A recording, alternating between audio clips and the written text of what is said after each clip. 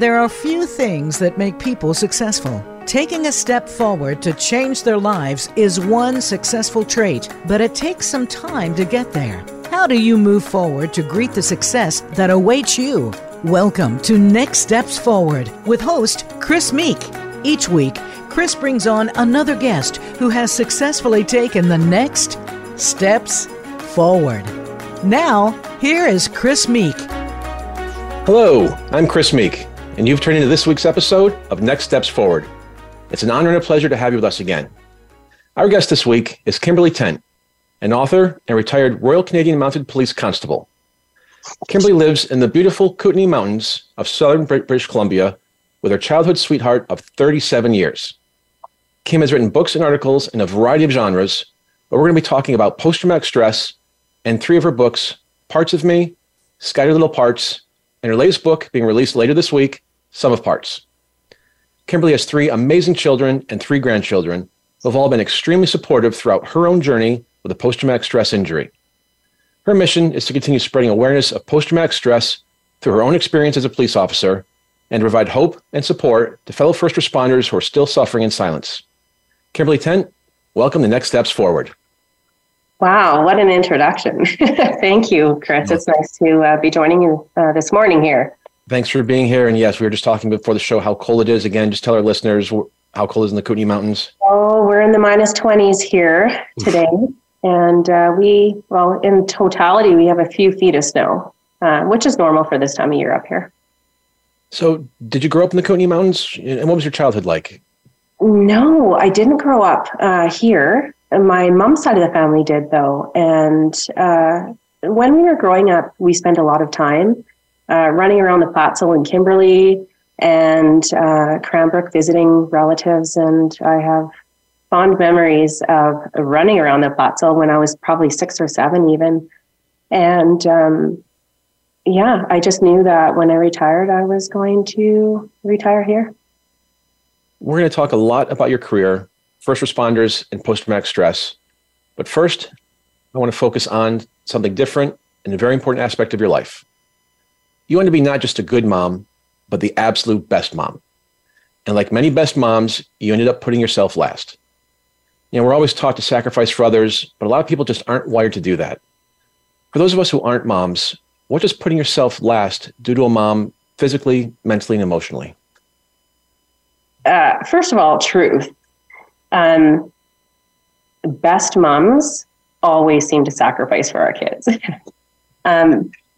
I just want to clarify something. When I say a best mom, I mean that not a perfect mom, but not your neighborhood mom, and not to be better than any moms around you, or me, I should say.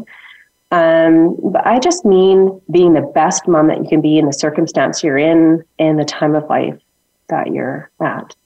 And yeah, that's a best mom. I just think that like when a mom's, like we spend 20 plus years running around, giving to our families and our kids, to our husbands, but, mainly towards the kids. And we start losing ourselves in the whole totality of it. Like, where am I in the whole chaos?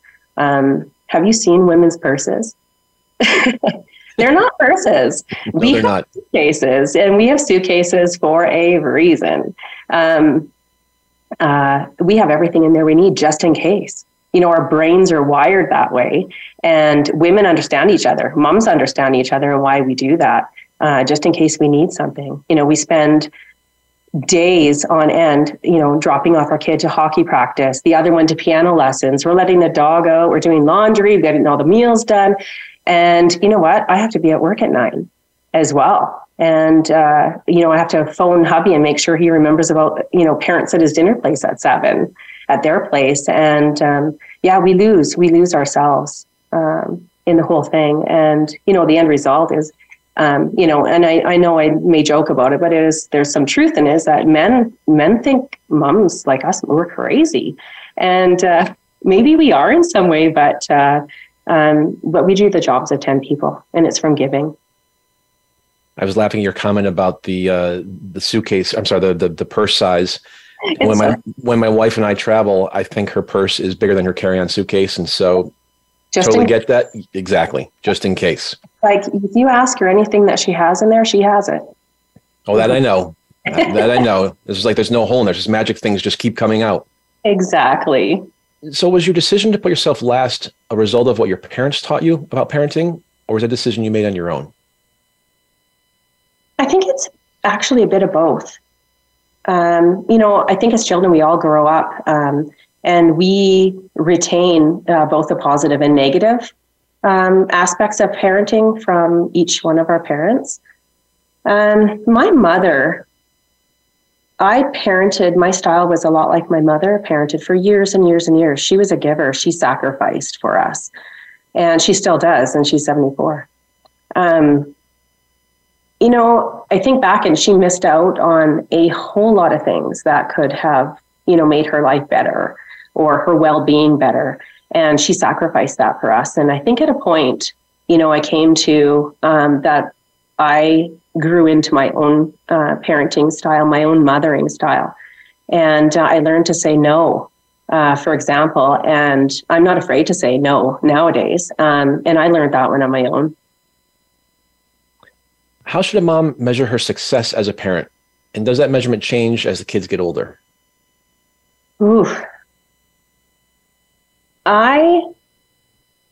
This may sound odd, but I don't think there is a measure.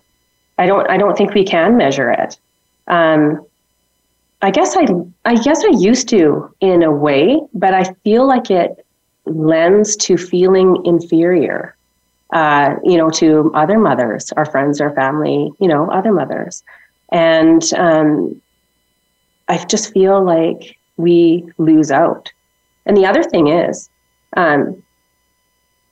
you may not agree with me, anyone may not agree with me, but I feel like measurement needs to have an end.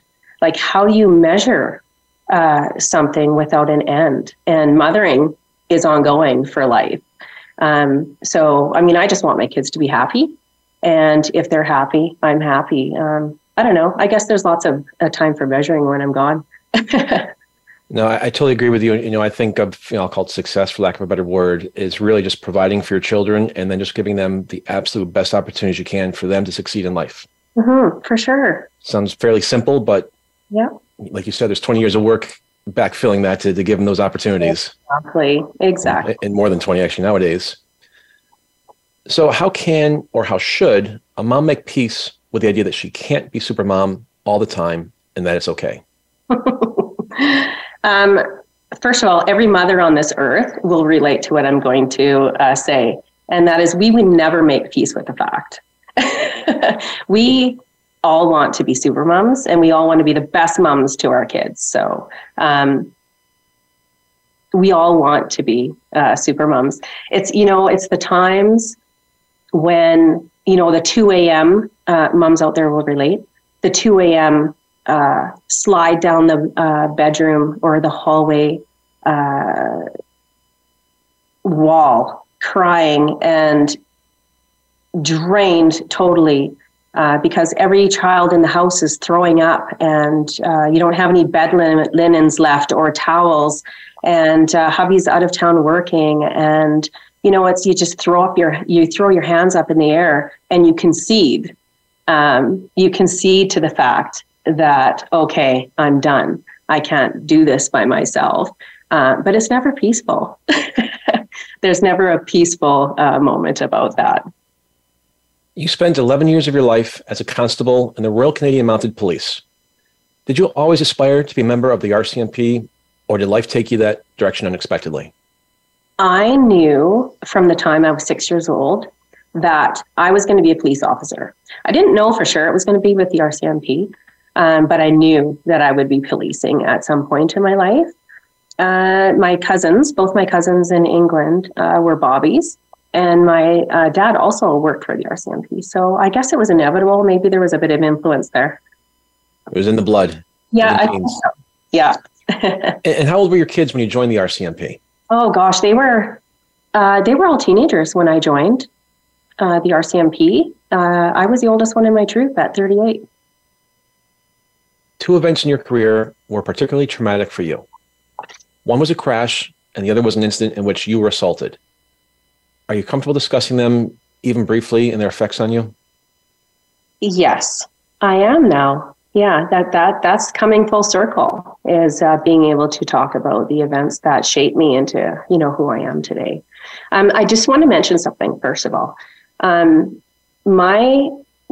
When I think about the incidents, both of them occurred in Williams Lake when I was posted there. And at that time, it was touted through not just the RCMP, but other police agencies in Canada to be one of the roughest and toughest places to police. There were gang shootings, machetes, violent assaults, extreme violence, and a hatred for police from many people that we faced. And it wasn't, an occasional occurrence. It was every shift. And so even before we went on to shift, we were heightened and we knew you had to be ready. You had to be on guard.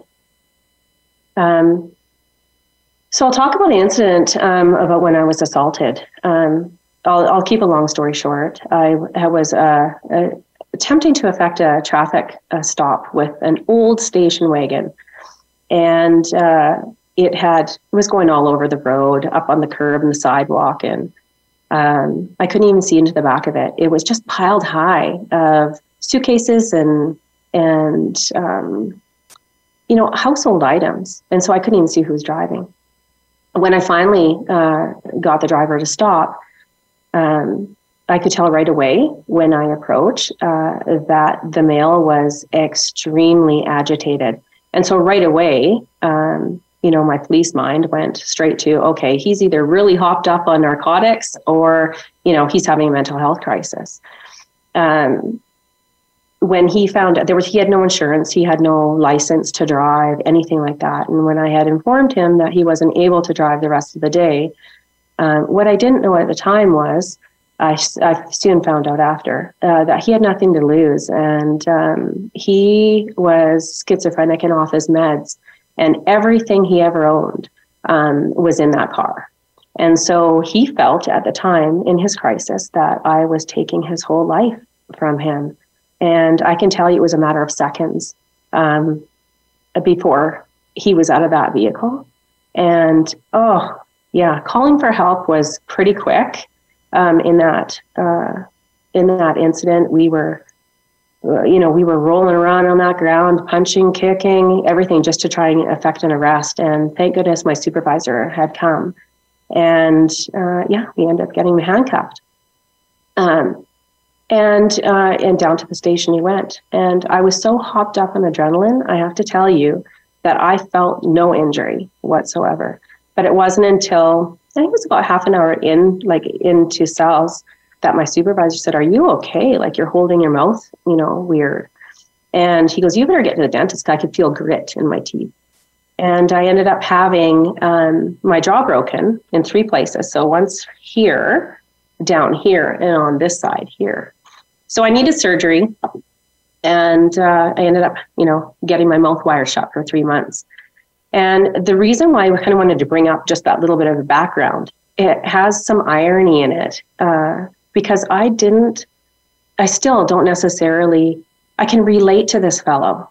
I can relate to, I made peace with the fact that, he was off his medication. He had mental health crisis, so that incident, I've never had an issue with. I resolved that. I talked to him after. He ended up getting jail time. And when he was released, we talked, he apologized. It was fine. But what was not fine and what happened to me was actually after the surgery when I was wired shut. And that's the actual traumatic part for me.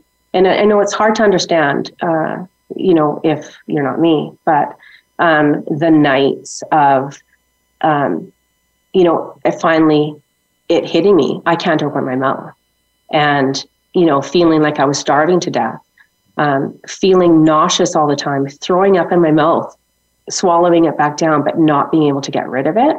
It caused something clicked in my head, and anxiety went to like OCD. I had wire cutters. Like I recall like laying on my back at night, having wire cutters, not just one pair, but several lined up beside my head, and just practicing to cut the wires because, what happened? I don't want to die.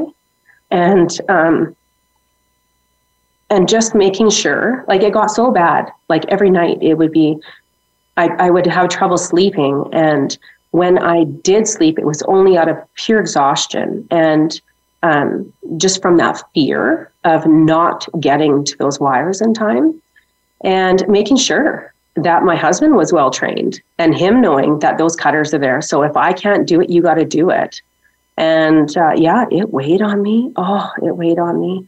And the starvation part of it, the liquid diet, I was already, thin, and I just went into starvation mode. I never asked for help. I told everyone I was fine. Of course, especially workmates, peers, bosses. I'm all good, I'm top cop. I'm tough. I'm one of the boys. And what was really happening is I was dying inside, and I had so much trauma and so much negative energy. So much focus was on me possibly dying and me trying not to die, that I lost myself completely. I don't remember actually a lot of that time. I do remember the day I got my wires off, and the decision to take the wires off, happened a couple weeks early. And the reason for that is I actually was in starvation mode. And I recall talking to my GP about feeding methods and tubes and what was going to happen if I couldn't eat, if I didn't start eating. And so the decision was made to take the wires off. And I thought at that point, hunky-dory, all is good. And the first thing I thought about was eating a cheeseburger. Like I needed to eat this cheeseburger and piece it all apart. And I did. I could only open my mouth maybe an inch still because from being wired shut, the jaw was so stiff. And I forced that cheeseburger down. And what happened is I started, I had set in my mind, I'm starving. And I was diagnosed with refeeding syndrome. Within a couple of months, I was just throwing up everything. My body couldn't take what I wanted to, what my mind was telling it had to eat. So every time food hit my stomach, up it would come. And that turned into full-blown bulimia, for years, which was left untreated. The only person that had any inkling of, anything going on was my husband. And I, of course, remember the day that I made him promise, do not say a word to anyone. Yeah. And what a weight as a husband that must have carried. Like I think back now and I was like, wow, that's so unfair. But, that's where I was in at the time. Mm-hmm. Thank you for sharing that. I know it's not easy. Yeah, no, absolutely. Things aren't easy, but it's necessary. It's necessary, to share events and stories so that other people who have gone through traumatic events can relate and say, hey, you know what? I'm not alone. Or that's weird. Like, how did that happen? Well, she doesn't really know how it happened, but she snapped, and look at her now. She's okay. So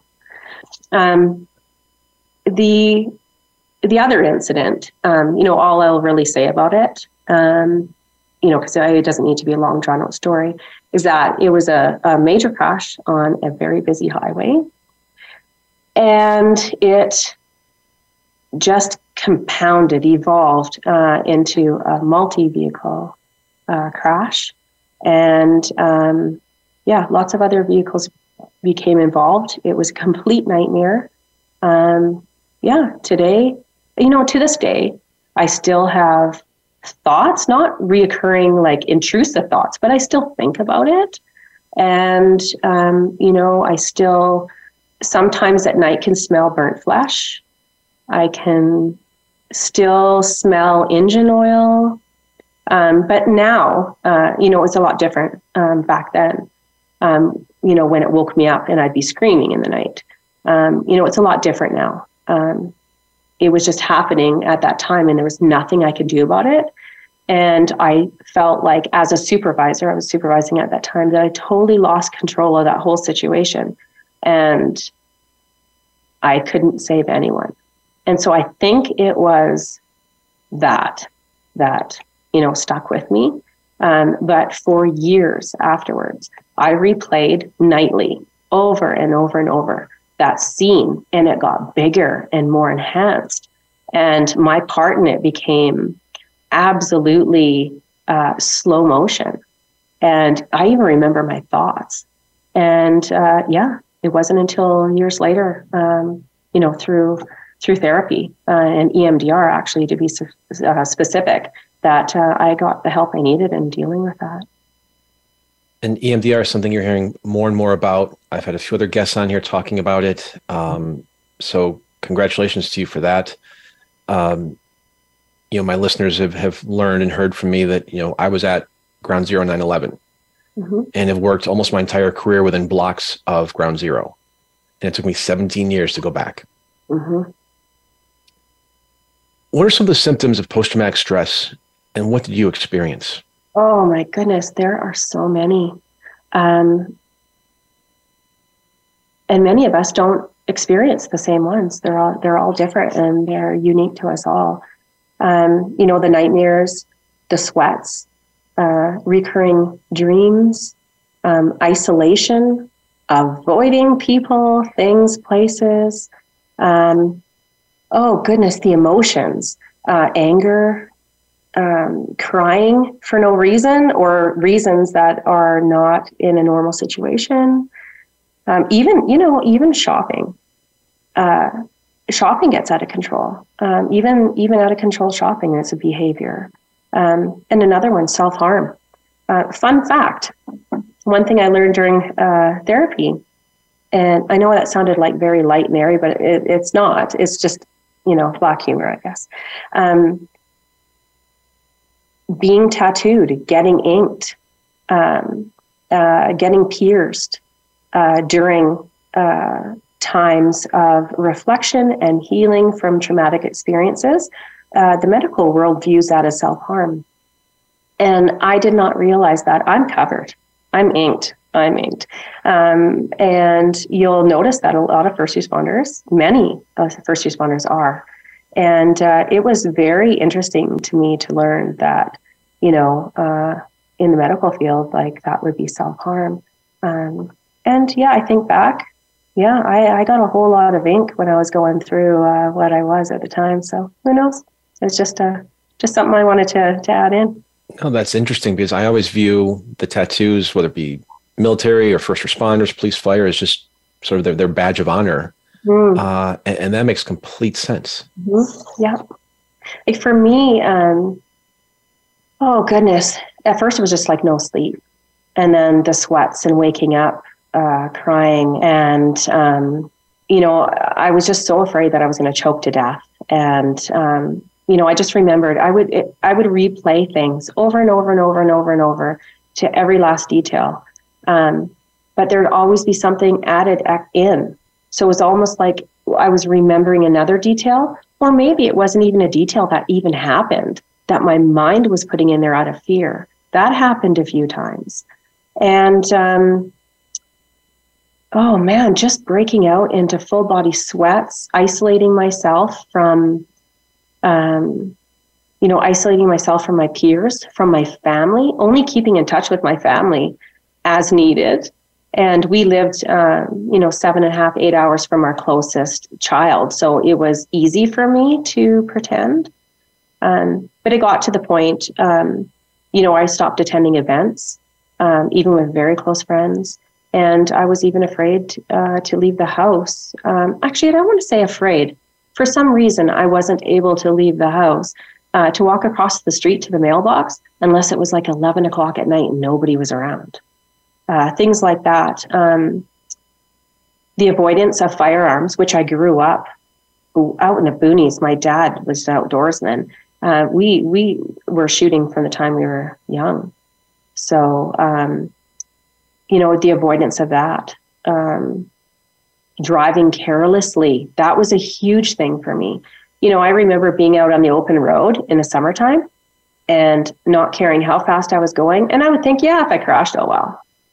Just being totally reckless. And, always having that feeling of not being good enough. Not ever having anyone be able to stand behind me. There's still times, even when my husband will come stand behind me on the couch, I'm uncomfortable, but I work through it now. But I tell you, I sure dealt with a lot of that. And then, those things go right into, I started having suicidal thoughts. Mm-hmm. We've been talking to retired Royal Canadian Mounted Police Officer Kim Tent. We'll be right back.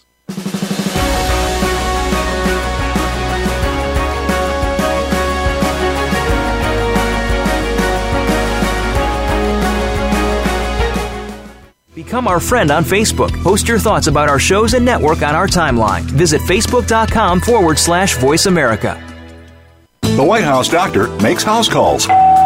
Listen every week for House Calls with Dr. Connie Mariano. Dr. Connie has served as the White House physician under 3 U.S. presidents. Now, she joins the Voice America Empowerment Channel to help you enrich yourself physically, emotionally, and spiritually. Our guests will include professionals from a variety of fields who will bring you tips that you can apply to your own life.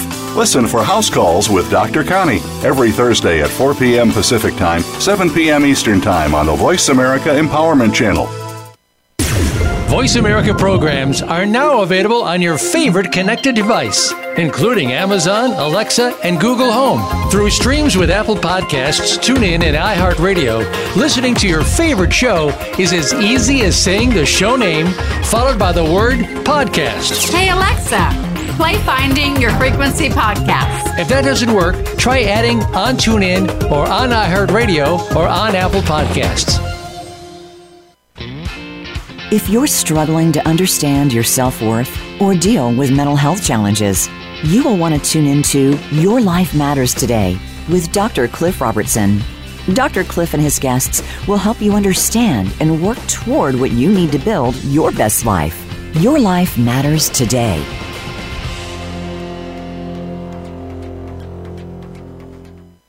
Are you looking for life's answers? How about the meaning of true self? Can you really be a better person overnight? Well, good luck with that. Now, if you really want to know more about this insane world and life we lead, tune into Dr. Gary Bell's Absurd Psychology. You'll learn about how the brain operates under different psychological conditions. Some common sense. Heck, you might just actually learn something. Listen Tuesdays at 11 a.m. Pacific, 2 p.m. Eastern on Voice America Empowerment.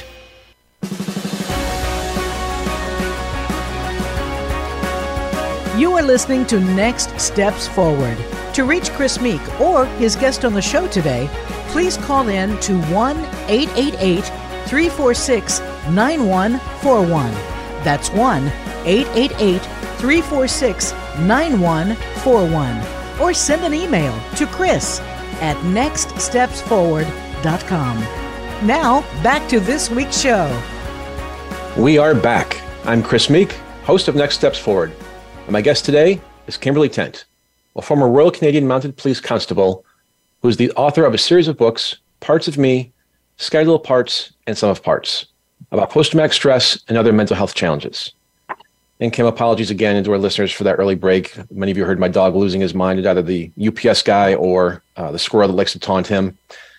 But as you were talking about what you were going through and how you were kind of reacclimating to the new world that you saw, I got the impression that your philosophy of putting others first and yourself last as a mom carried over to your time with the RCMP as you helped others cope with their own post-traumatic stress. Did you focus on others or help your own mental health issues? Oh, absolutely focused on others. I wanted to be the best supervisor out there. I think, looking back, it provided me a vessel to focus on outside of myself. And I'm pretty darn sure it didn't help end up helping me in the end, but it felt good at the time. And as a constable, you tackled most problems head on, but you avoided dealing with your PTS. Why did you avoid that? Oh, goodness. Well, it would make me not perfect. for one. I was a perfectionist. I try not to be these days. But it took me a long time to become a Mountie, to be the police officer that I worked so hard to be. And by dealing with my PTS would mean that I would have to be open to others knowing what I was dealing with. And then I wouldn't be one of the boys. I wouldn't, I'd have to give up that, rough and tough, aspect of policing in my mind that have made me inferior. In your experience dealing with others, is avoidance a common response to post-traumatic stress? Absolutely. I could teach avoidance 101 for sure. I'm pretty sure I could teach that university class. The stigma to it is real. No one wants to feel that they're less than or they're not capable, especially out on the job. Let's talk about your books. The first book, Parts of Me. Mm-hmm. That didn't start as a book, did it? Sorry, what was that? The first book, Parts of Me, did not start out as a book, correct? Oh, gosh, nowhere near. I wrote pieces every day. I wrote daily. I journaled as a part of my own healing through what I was going through at the time, through that darkness. It wasn't until years later that a peer at work asked me, how did you know when you had PTS? Like, what did you feel and what were your symptoms? And I was like, oh, I can tell exactly how I was feeling. And I gave her, a couple of things that I'd written. She's like, oh my gosh. And I said, it's better to be read than it is, for me to tell you. And that's how it all started. I thought, you know what? I've had like all these different,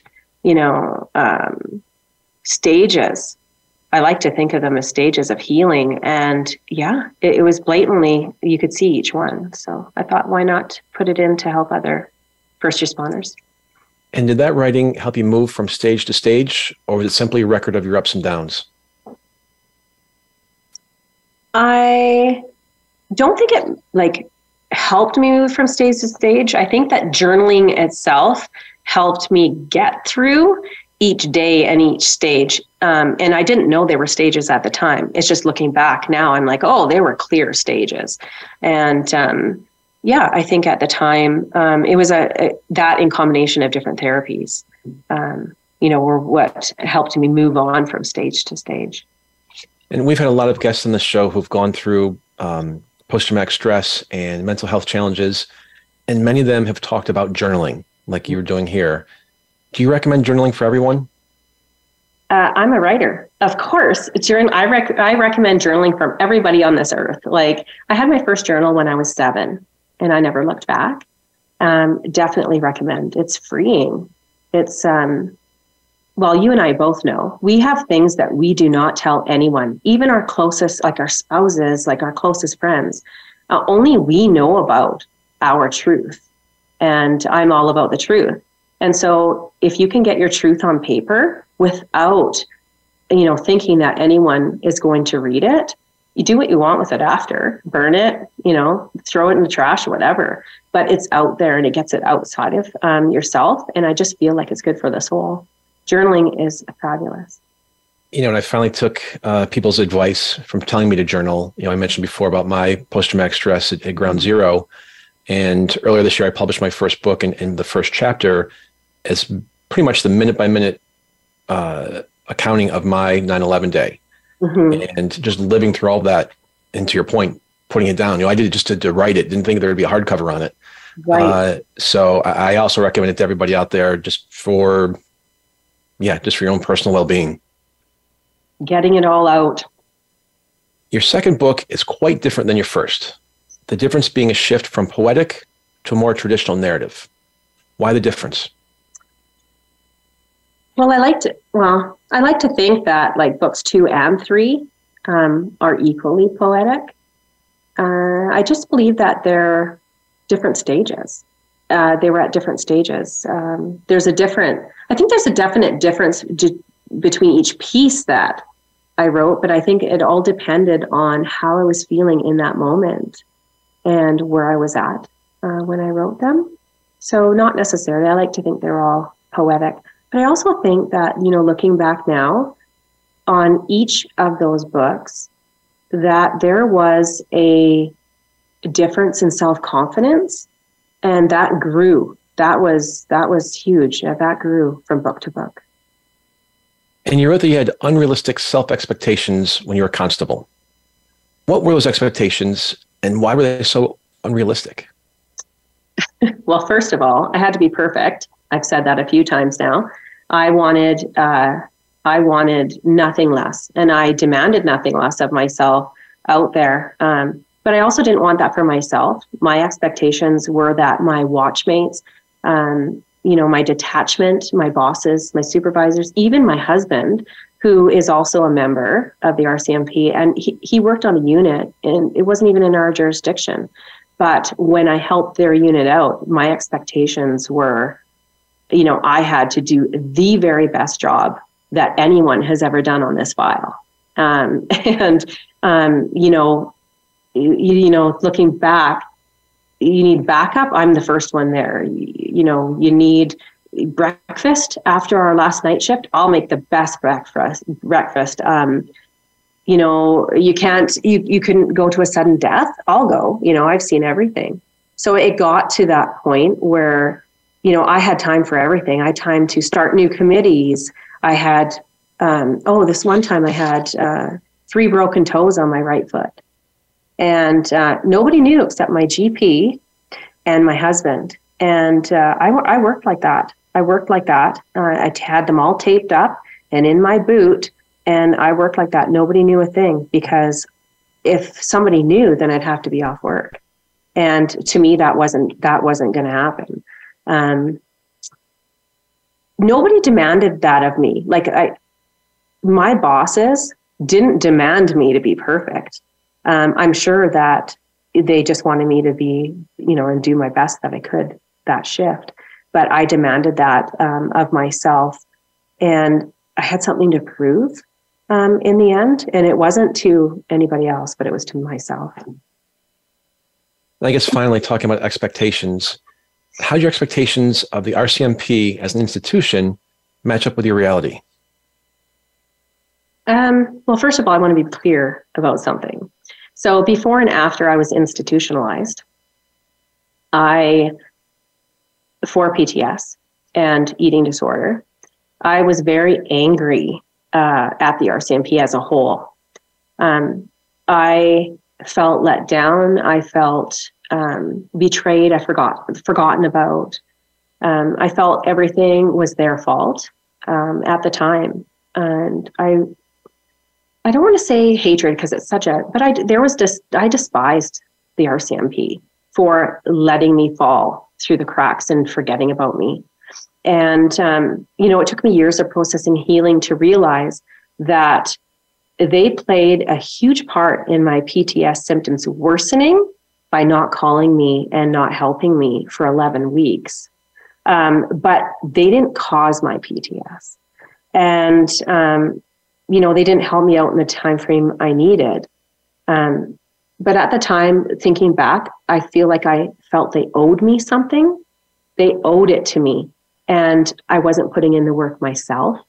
And I think that was a huge hindrance. How could it not be? I gave them everything. When I say that, I mean it. I loved my job and the RCMP more than I loved myself. And that's a huge statement. And I say it all the time. It's true. I gave too much of myself away. I breathed it. I ate it. I slept it. I became my job. It was my identity. And I don't have blame for any. There's no blame in my PTS, and I don't have time for that anymore. We hear so often when people are in crisis that they have to hit rock bottom before they seek help. Now, I don't believe that's always the case. What was your turning point in your struggle with post-traumatic stress? Oh, goodness. Well, you're going to find out that one in book 3, because I write a lot about it in book 3. I talk about the moment I met a homeless man and visited with a homeless man back east when I was in treatment there. And I learned his entire life story. And through it all. And he was homeless, and just his outlook on life, it inspired me and caused me to look at only truth. And those were his words. What's your truth? What's the truth? And I find myself, it changed everything for me. I find myself saying that a lot to people. First responders aren't the only people who struggle with anxiety or stress or other mental wellness challenges. And your books aren't just for first responders, are they? No, gosh, no, not at all. Well, first of all, post-traumatic stress doesn't discriminate. It affects anyone and everyone who has been, not everyone, but anyone who has been through a post-traumatic, traumatic incident at all. It can affect anyone. I want to bring something up. And that is definitely my part series is not just for first responders. It's from anyone struggling from the effects of PTSD, as well as family members, trying to figure out, what is my spouse, partner, husband, father, mother thinking, and how can I help? It becomes clear. But I think, as far as first responders, I think just because a lot of the pieces are written from experiences on the job, that they may be able to relate to that more. You've written that a life as a police officer can be lonely. I think a lot of people think of the police as sticking together and being very close-knit society. Why is life as a police officer so lonely? Oh, wow, you hit the nail on the head with that one. Because police officers, we do stick together. And I don't have to know you. I don't have to have ever met you. But if you have been a police officer or are a police officer, I call you my brother. I call you my sister. And that's just because we can relate to each other and we relate to the job. I feel that, the loneliness part, especially for me, came with still, even in that brotherhood or sisterhood, still putting on that facade that everything is good, everything is okay. Even during briefings, we debrief after, I'd make sure as a supervisor we debriefed. And not once do I ever remember, saying exactly how I was feeling. I could be trembling inside, but oh no, yeah, that's good, And I don't ever remember showing weakness in any way. We don't want to be kicked out of the brotherhood. We want to go to the barbecue on Saturday, right? And, sometimes that doesn't happen anymore if he's having problems or she's having problems. And I didn't want that to happen to me. I know it's always dangerous to generalize, but younger officers would seem to be stronger and more physically able to handle an assault than an officer in his or her 40s or 50s. At the same time, the younger officers haven't seen as many situations and know how to process them as well. Does post-traumatic stress from an incident, such as an assault, affect others differently based on their age?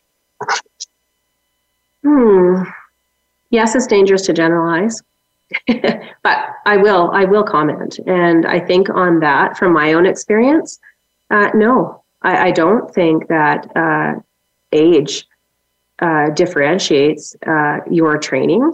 As long as you stay healthy and fit in the course of your duties and over the years, age has nothing to do with it.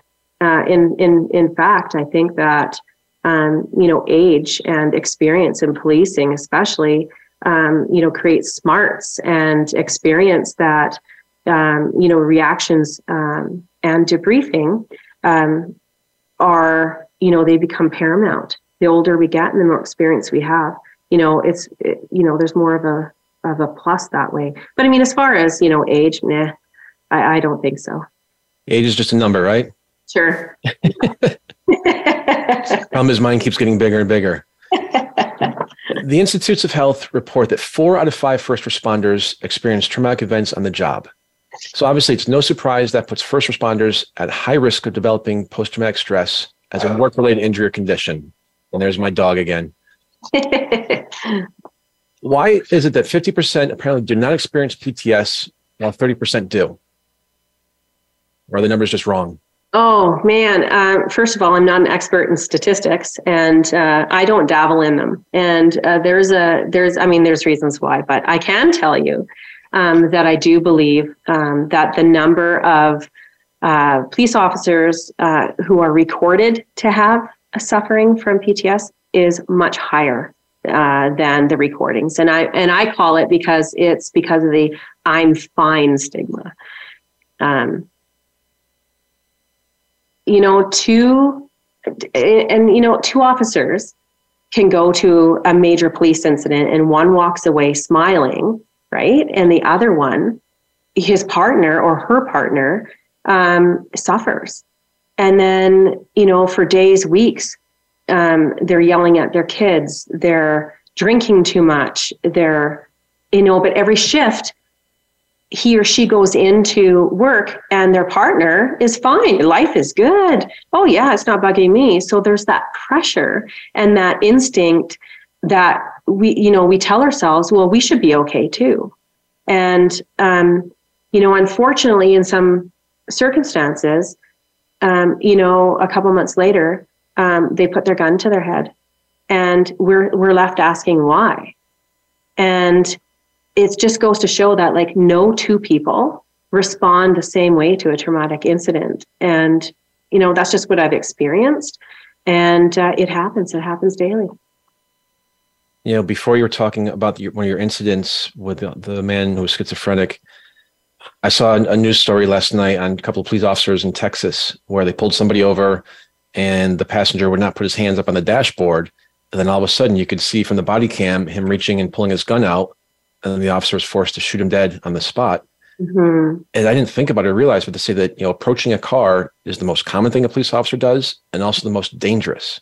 Mm-hmm. And so now I think about that officer just took someone's life. Yes, that's his job.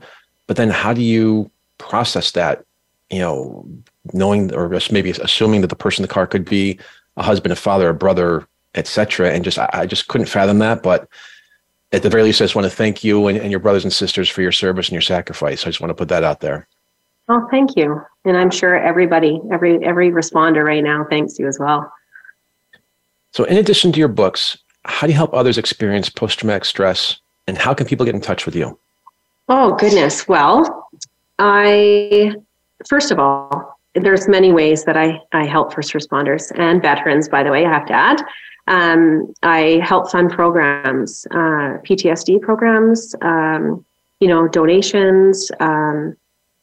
Also, an important aspect of what I do is to advocate. I'm an advocate for first responders and PTSD, PTSI, as we like to say now. And, getting them into programs, even if they're agencies, it doesn't matter what agency, fire, police, ambulance, dispatchers, whoever. These agencies, if they don't recognize the program that is best suited, for the person, and they cannot afford the cost to go, that's where I come in. That's where this series comes in, and the proceeds from it go, even to groceries. Sometimes, we have veterans that can't feed themselves, or certain incidences, I will reach out, and when I feel led, I'll add and get them there. I even at one point had donated. We had a veteran back east who needed a service dog badly, and there was a 3-year wait. And I know because I waited 3.5 years for Lily, and I donated a service dog to that veteran, and it was rewarding, very, very rewarding. And people can reach me, just so everyone knows, people can reach me at kimtent3@hotmail.com. And you can also reach me through my Part Series website, and it's www.apothicentertainmentbooks.com. And then, of course, on the social media, Twitter, Facebook, LinkedIn. I'm easy to find, and reach out to me there if you want to chat or you want to talk about some struggles with, your first responder in your family or yourself. And yeah. So I want to go back to something you mentioned a moment ago, PTSI. So several years ago, I was in an event that had a Medal of Honor recipient talking about PTSD. Mm-hmm. And he said, but you have to drop the D, it's not a disorder. Mm-hmm. And so I've been very careful ever since then in referring to it as post-traumatic stress. Mm-hmm. What's the I and why the I? So PTSI is more of an injury. So the I is for injury instead of a disorder. I think that, especially coming from a first responder who doesn't like to be labeled, that label of having a disorder was just, something that we brought on ourselves. Whereas PTSI, and talking about an injury, is something that actually happened to us, and it was not something that we brought on ourselves. It was not preventable at that time for us. Thank you for clarifying that. And I'm going to, from now on, refer to as PTSI. That's a huge, huge shift in the mindset, because we know, at least those who engage with first responders, there's a stigma associated with having something, air quote, wrong, being a police officer, a firefighter, et cetera. You're going to lose your gun, your promotion, your security clearance, your benefits. And that just eats away inside day after day, year after year. And so having people talk about it like yourself out there gives so many others like you hope and opportunity. And so just thank you for being so raw and honest with us today. Absolutely. I can't imagine. I can't imagine, because there was a point in time where I wasn't able, and not at the point where I was able to talk about what had happened to me. And believe me, my story doesn't end there. It didn't, it may have started at that point, but there's so much that happened in between, and it was compounded for me. And for some people, it can be a one incident, but in policing and law enforcement, complex PTSD is definitely prevalent. So we have just a few minutes left. Mm-hmm. Take us to the close with your advice on how to look after and protect our own well-being and become more empowered. Oh my goodness. Okay. So first of all, I've got so much to say in 3 minutes. Okay. So first of all, just remember that no one is perfect, and you are not perfect, and I'm not perfect. So we need to give ourselves some grace. So please give yourself some grace. And also write a list. This is important. And this is coming from the writer, I know. But write yourself a list of things that you will commit to, fulfilling daily.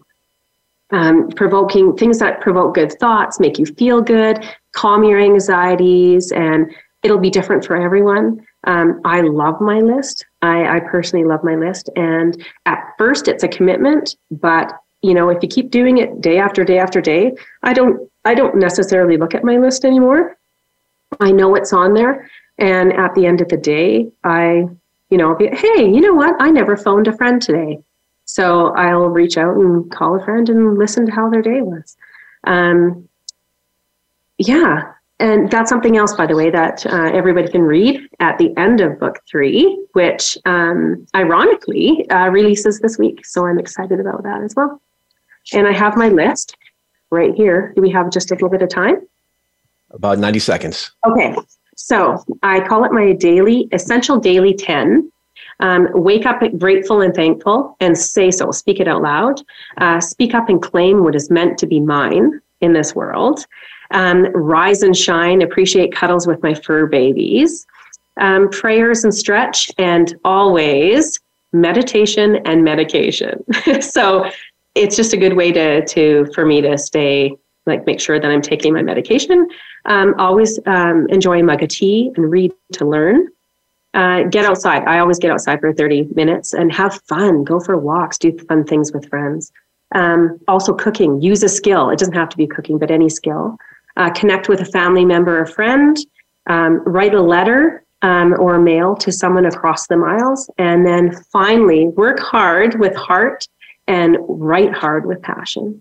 And I do everything with passion and love. Mm-hmm. Kimberly Tent, thank you so much for being with us today. Oh, thanks for having me.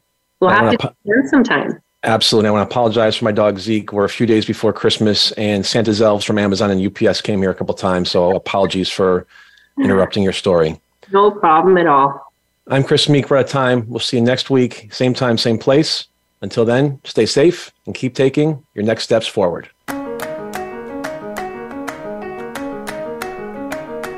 Thanks for tuning in to Next Steps Forward. Be sure to join Chris Meek for another great show next Tuesday at 10 a.m. Pacific Time and 1 p.m. Eastern Time on the Voice America Empowerment Channel. This week, make things happen in your life.